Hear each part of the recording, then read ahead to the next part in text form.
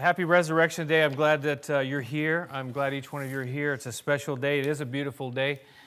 And I want to say, first of all, that each one of you, I believe, and God's Word teaches that each one of you is important in God's sight. Each and every person here, each one of you is important.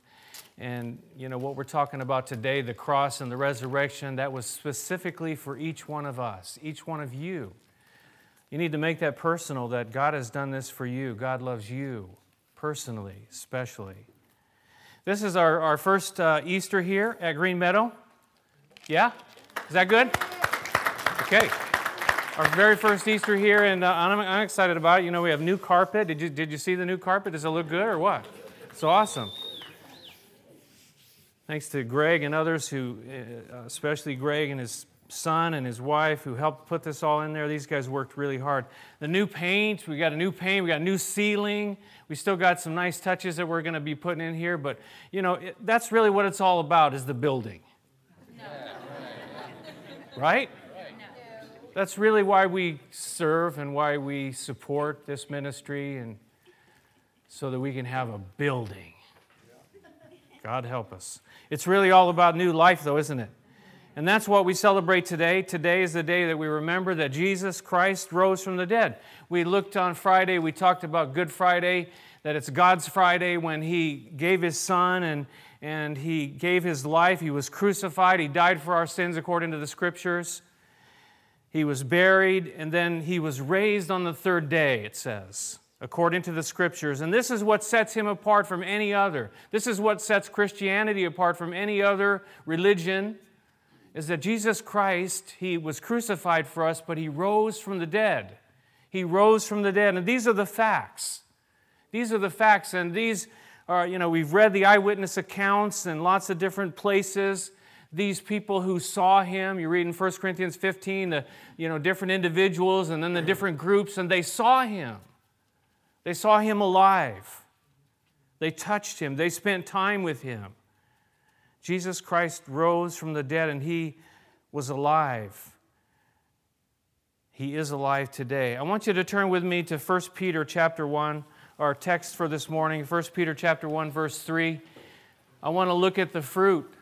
I want to think for a few minutes this morning, and I won't keep you here long because Bob says we all have a bunch of tension that we need to go face. And, not only face our fears, we've got to face the tension. We've invited some people over too, and, I don't know what is going to happen now that Bob said that. But it is true, though, isn't it? Sometimes we spend time with our families, and there's just stuff that goes on, and families is families. But we can bring the cross and the resurrection in with us, can't we? Isn't that what it's all about? To bring that life and that hope. And that's what I want to focus on today, the life and the hope that we have. And Bob, I'm sorry, I didn't mean to pick on you. It says in verse 3 here, it says, "Praise be to the God and Father of our Lord Jesus Christ. In His great mercy, He has given us new birth into a living hope through the resurrection of Jesus Christ from the dead." He has given us new birth into a living hope through the resurrection of Jesus Christ from the dead. Again, we see the facts, but there's fruit that comes out of this resurrection. It's not just that, that's just a holiday and we just celebrate and He rose from the dead and that's cool and everything. But what comes out of it, and what does it mean, and how does it affect us, and how does it affect the human race? That's the question. That's what we're talking about this morning. It says here we talk about new birth. This new birth, and in this new birth we see life. And then he talks about a living hope. And he says this is all through the resurrection of Jesus Christ. All through the resurrection of Jesus Christ from the dead. I was thinking about this and thinking about this verse, and you know, when you consider the resurrection, I just truly believe that it shouts life. When you look at it and when you think about it, this resurrection, Jesus Christ defeating death, coming back to life, it shouts life. But it also shouts hope. Life and hope.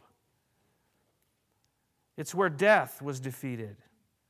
It says in Acts 2, and he's quoting, he says, "But God raised him from the dead, freeing him from the agony of death because it was impossible for death to keep its hold on him." He said he was freed from the agony of death. Death couldn't keep him down. But I want to stop and think about this idea of death for a minute because, of all the things that we face in life, of all the things that we struggle with, of all the things that are hard and difficult, and then even the good things, there's one enemy that is bigger than all of them, and that enemy is death. That enemy is death. It's final. It's forever. It's something that we can't get away from. Death. But I want to say to you this morning, I was thinking about the Scriptures, that the Bible is really all about the eternal issues. The Bible is about these huge questions, these big questions. And over again, the Bible talks about these things. It isn't just about how you're going to pay your mortgage this month, which that's important. God cares about those things too, does He not? He cares about how we're going to make it from one day to the next. But there's bigger questions than all that, isn't there? There are bigger questions. And the Bible talks about them over and over again. The word forever, for example, the word forever is found 290 times in the Bible. The word forever, 290 times. What does that tell us? That there's something more than just this life. There's something more than just this, meager, short, really, existence.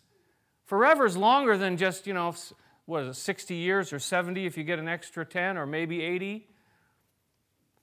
Some of you, are getting up there. I'm close to 40 now, and I'm starting to feel it. Serious. He says it mentions the word forever 290 times. I want to know about forever. It mentions the word eternal 81 times, and the two words together, eternal life, 42 times. If it uses these words over and over, and the principle of biblical interpretation is that when you see things repeated over and over, what? They're important. And pay attention. It's not just one little subject. Over and over again, the Bible says, have you thought about eternity? Have you thought about what's beyond this life? Have you thought that forever isn't just, our short little lives? Jesus said in John chapter 5, He said this, "I tell you the truth, that whoever hears my word and believes Him who sent me has eternal life and will not be condemned." He says He has crossed over from death to life. He's crossed over. Those that would hear Jesus' word and believe Him who sent Him, believe in the Father, believe in Him sending His Son, Jesus Christ. We cross over out of this realm of death, He says, into life. From death into life, there's a crossing over. There's a change that takes place, right? There's something that happens there. He makes it clear. It isn't, you don't just sort of gradually do it. He says there's a change that takes place from crossing over from death to life. The Bible says that we are like born in sin. And sin, the wages of sin is what? Is death. And so the whole human race is caught in this thing of death. Again, the biggest enemy is death. But He says that when you trust in Jesus Christ, you cross over. There's something happens. And this is what Peter says here. Remember we talked about Peter last week. We talked about, Jesus calling the disciples, and what did He say to them? Anybody remember? 2 words. Follow me, He says. Follow me. And Peter was one of those guys, this fisherman, and he was kind of a pretty rough guy, and you all know about his personality and everything. But then he writes words like this, and you go, something radical happened in the life of Peter that this fisherman could now be writing words like this. What happened? Jesus Christ, the cross and the resurrection is what happened to Him. Someone said that the resurrection made all new in Peter's life and turned tragedy into triumph. Got a hold of this guy's life and turned it around. The cross and the resurrection. What does he say? Let's read it again here, verse 3. He says, "Praise be to the God and Father of our Lord Jesus Christ. In His great mercy, He has given us new birth into a living hope through the resurrection of Jesus Christ from the dead. The first thing he mentions, and again, I just want to hit those 2 points, this idea of new birth or life and hope, living hope. But he says that he gave him new birth, new life. In other words, a brand new life, a brand new start, a brand new day dawned for him. Something happened. You know, this idea of new birth, and again, people hear the words new birth, and what do they think of? Babies, yeah. What else? Born again. They think of born again and think, oh, they're one of those born agains, you know. I've had people ask me, so what's your church like? Are you like the born agains? Are you some of those born agains? Like, what is that? Well, yes. I'm happy to say that I've been born again. I've been born anew. I've had a second birth, a new birth, because apart from that, there's no life. Unless you're born again, Jesus says you won't see the kingdom of God, and you certainly will not enter it unless you are born again, because dead people don't get in to the kingdom of God. Only live people will be there. Only life is there. There's no death there in the kingdom of God, you see. These big questions, though, death and life and heaven and hell and the eternity of all these things, and the Bible does teach that apart from Jesus Christ that we are dead, but that it's an eternal death as well. Let's not forget about that. But he says that he has given us by his great mercy a new birth through the resurrection of Jesus Christ from the dead. In John chapter 3, you all know these verses. Let me read to you again because I just mentioned them. But Jesus was speaking to Nicodemus. What did he say? I tell you the truth, no one can see the kingdom of God unless he is born again. And Nicodemus said, how can a man be born when he is old? Surely he cannot enter a second time into his mother's womb to be born. How are you going to be born again? Are you going to go through that whole process again? You're fully grown and all that. And Jesus answered, he said, I tell you the truth, no one can enter the kingdom of God unless he is born of water and the Spirit. Flesh gives birth to flesh, but the Spirit gives birth to spirit. Born of water and the Spirit. That born of water is the natural birth, and born of flesh. We're all born of flesh, or we wouldn't be here today. But he says that there's something else, Nicodemus, and he says it to you and to me, and Peter's talking about it here, that there's another birth that has to take place, and it's a spiritual birth that takes place within our very spirits, within the very heart of man. Made possible, he says here, by the resurrection. And so I want to ask you today, and do you know that you have been born again? If somebody says, are you one of those born agains? You say, no, I'm just a church person. Well, do you know that you've been born again? Do you have that new life within you? Have you experienced the new birth? Have you entered in? Have you been born from above? Has the Spirit of God done a work in your heart and your life? Because if that hasn't happened, then you have no life and you have no hope. Every one of us needs to ask these big questions, the big questions of life, the big questions of life and death. He says it's made possible by the resurrection, through the resurrection of Jesus Christ from the dead. If there's no resurrection, Paul talks about it, there's no life. If there's no life, there's no hope.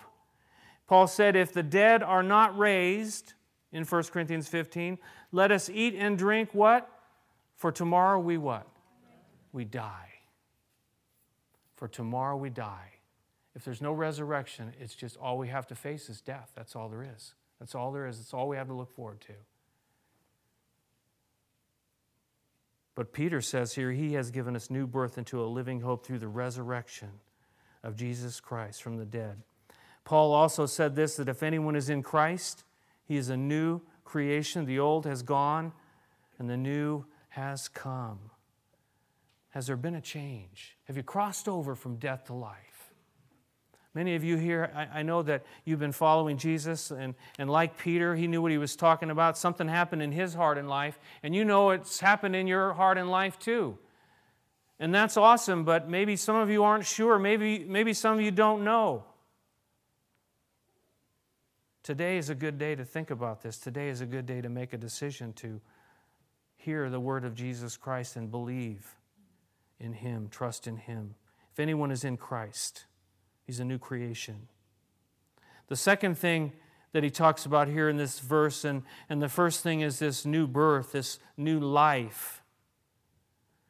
But this new birth, it says, is into what? A living hope through the resurrection of Jesus Christ. You know, when you just look around this world today, and things are happening in our world today, are they not? And I think if you look at it from just a humanistic viewpoint, hope is in kind of short supply. There's not a lot of hope around. Hope is in kind of short supply, but here he says that we've been given a new birth into a living hope, and something is different. It's different than just kind of this hope, kind of wishful thinking. And I want to explain to you that when the Bible talks about hope, it's very different from that.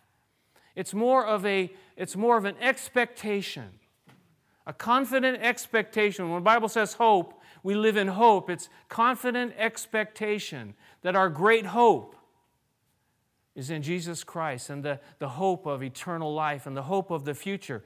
And again, we kind of have to adjust our thinking, because we think, well, maybe it'll happen. I hope that, you know, when I get home, I'll have something to eat. I hope that we don't have a fight when we get there. And I hope, and maybe, you know. But the Bible, it's not like that. It's based on God's Word. It's based on the Scripture, and the Scripture says that we have the hope and the promise of eternal life. We have the hope of eternity. It's not based on how we feel. That's the human hope. The Scripture in Ephesians, it says this: without hope and without God in the world are those that are without Christ, without hope and without God in the world. Job says, what hope has the godless when he's cut off, when God takes away his life? What hope is there without Jesus Christ? What hope is there in our relationships without the help of Jesus Christ? You know, we talk with people about marriage, and so many times, and I've said it over and over again, that without Jesus Christ in our lives, how could we stay married? How could we go on? How could we carry on in this life? Honestly, I've been, I am getting older. I'm almost 30. I lied before. And the thing is, I kind of thought, and I'll just be honest with you, I kind of thought that things would get easier. You know? You walk with Jesus. I became a believer in 1976, and the longer you walk with Jesus, just the easier it gets. I kind of thought that. How many of you think that? Any of you? Or maybe that's your hope, your wishful thinking. That's what I want to say about that.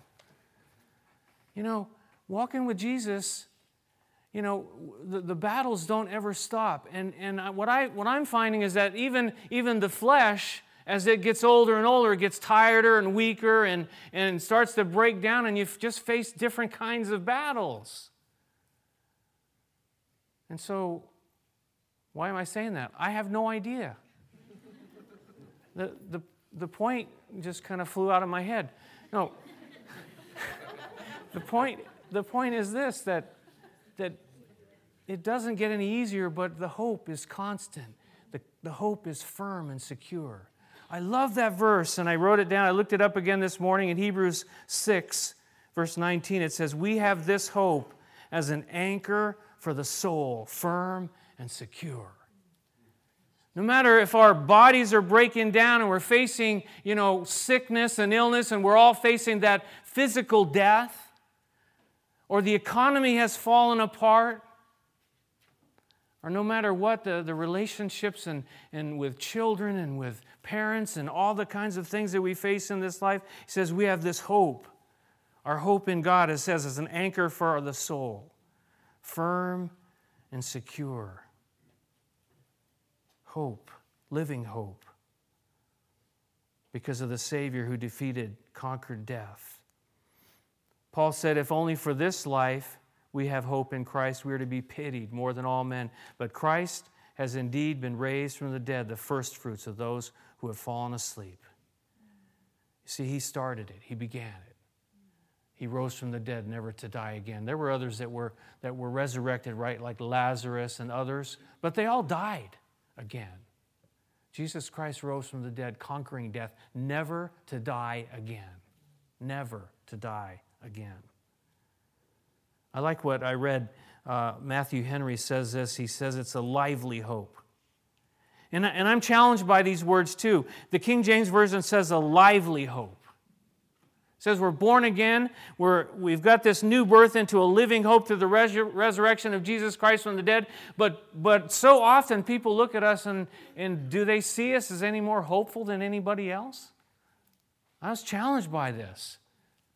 How often I'm walking around in the glumness of the world and the defeat of the world around me because I'm not really walking in the hope that He has for me. But He says it's a lively hope, a living, a strong and quickening and durable hope, as that hope must be that has such a solid foundation as the resurrection of Jesus Christ from the dead. Our hope, this hope we have, this living, lively hope is based upon the resurrection of Jesus Christ. It's got that foundation. It's not based on whether the stars are going to line up, whether, the company we work for is still going to be there this next month. It's based on the firm foundation of Jesus Christ rising from the dead. He says the hope of eternal life in a true Christian is a hope that keeps him alive, that quickens him, supports him, and conducts him to heaven. Hope invigorates and spirits up the soul to action, to patience, to fortitude, and perseverance to the end. This hope is what keeps us going, in other words. This hope, this living hope, this hope that we have as an anchor for the soul, firm and secure.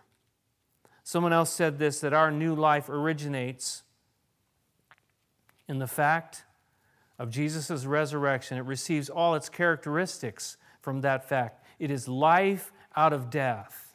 It is life that's stronger than death. It is life that can no longer be undone by death. That's why they call it living hope. Living hope, live hope, lively hope that should affect the way we live. That doesn't mean we're always going to be running around, dancing, excited the whole of our lives. But deep within our spirits, there's something that's called living hope. And that's what we got to hold on to. That's what's going to keep us strong and secure going through all the trials of this life until we get to the end and we see the fruit and we see Jesus Christ face to face. This new life, this spiritual birth, do you have it? This hope, have you got any kind of hope deep inside of you? This hope that's alive, that's certain, that's secure. I quoted last week, John 6:66, where those that, they didn't get it, and it says they turned and they walked away. They wouldn't follow Jesus any longer. And Jesus says, what about you? And Peter again, he says, Lord, to whom shall we go? You have the words of eternal life. You have the answers. You have the answers to the big questions. You have the answer to the hope of what is beyond this life, eternity, forever. Jesus said, my Father's will is that everyone who looks to the Son and believes in Him shall have eternal life, and I will raise him up at the last day, the resurrection of us as well, our bodies. John said this as well in 1 John. He said, this is the testimony. God has given us eternal life. And this life is where? In His Son. He who has the Son has life. He does not have the Son of God does not have life. Either we have Jesus or we don't. Either we've been born again or we don't. And if somebody asks you that and then they tell you, well, I'm a Christian too, you need to explain to them that unless you are born again, that you're not a Christian. The only way to be a Christian is if you are born again. The only way to be born again is to have Jesus Christ in your heart and in your life. He who has the Son has life. That's what Peter said too. A new birth, new life, living hope. Said, he who does not have the Son of God does not have life. Paul said in Romans, if you confess with your mouth Jesus is Lord and believe in your heart that God raised him from the dead, you will be saved. You've got to have the resurrection. Without the resurrection, we got nothing. I heard someone on the radio said, without the resurrection, we're following a dead hero. But we're not following a dead hero. We're following a live Savior. And his name is Jesus.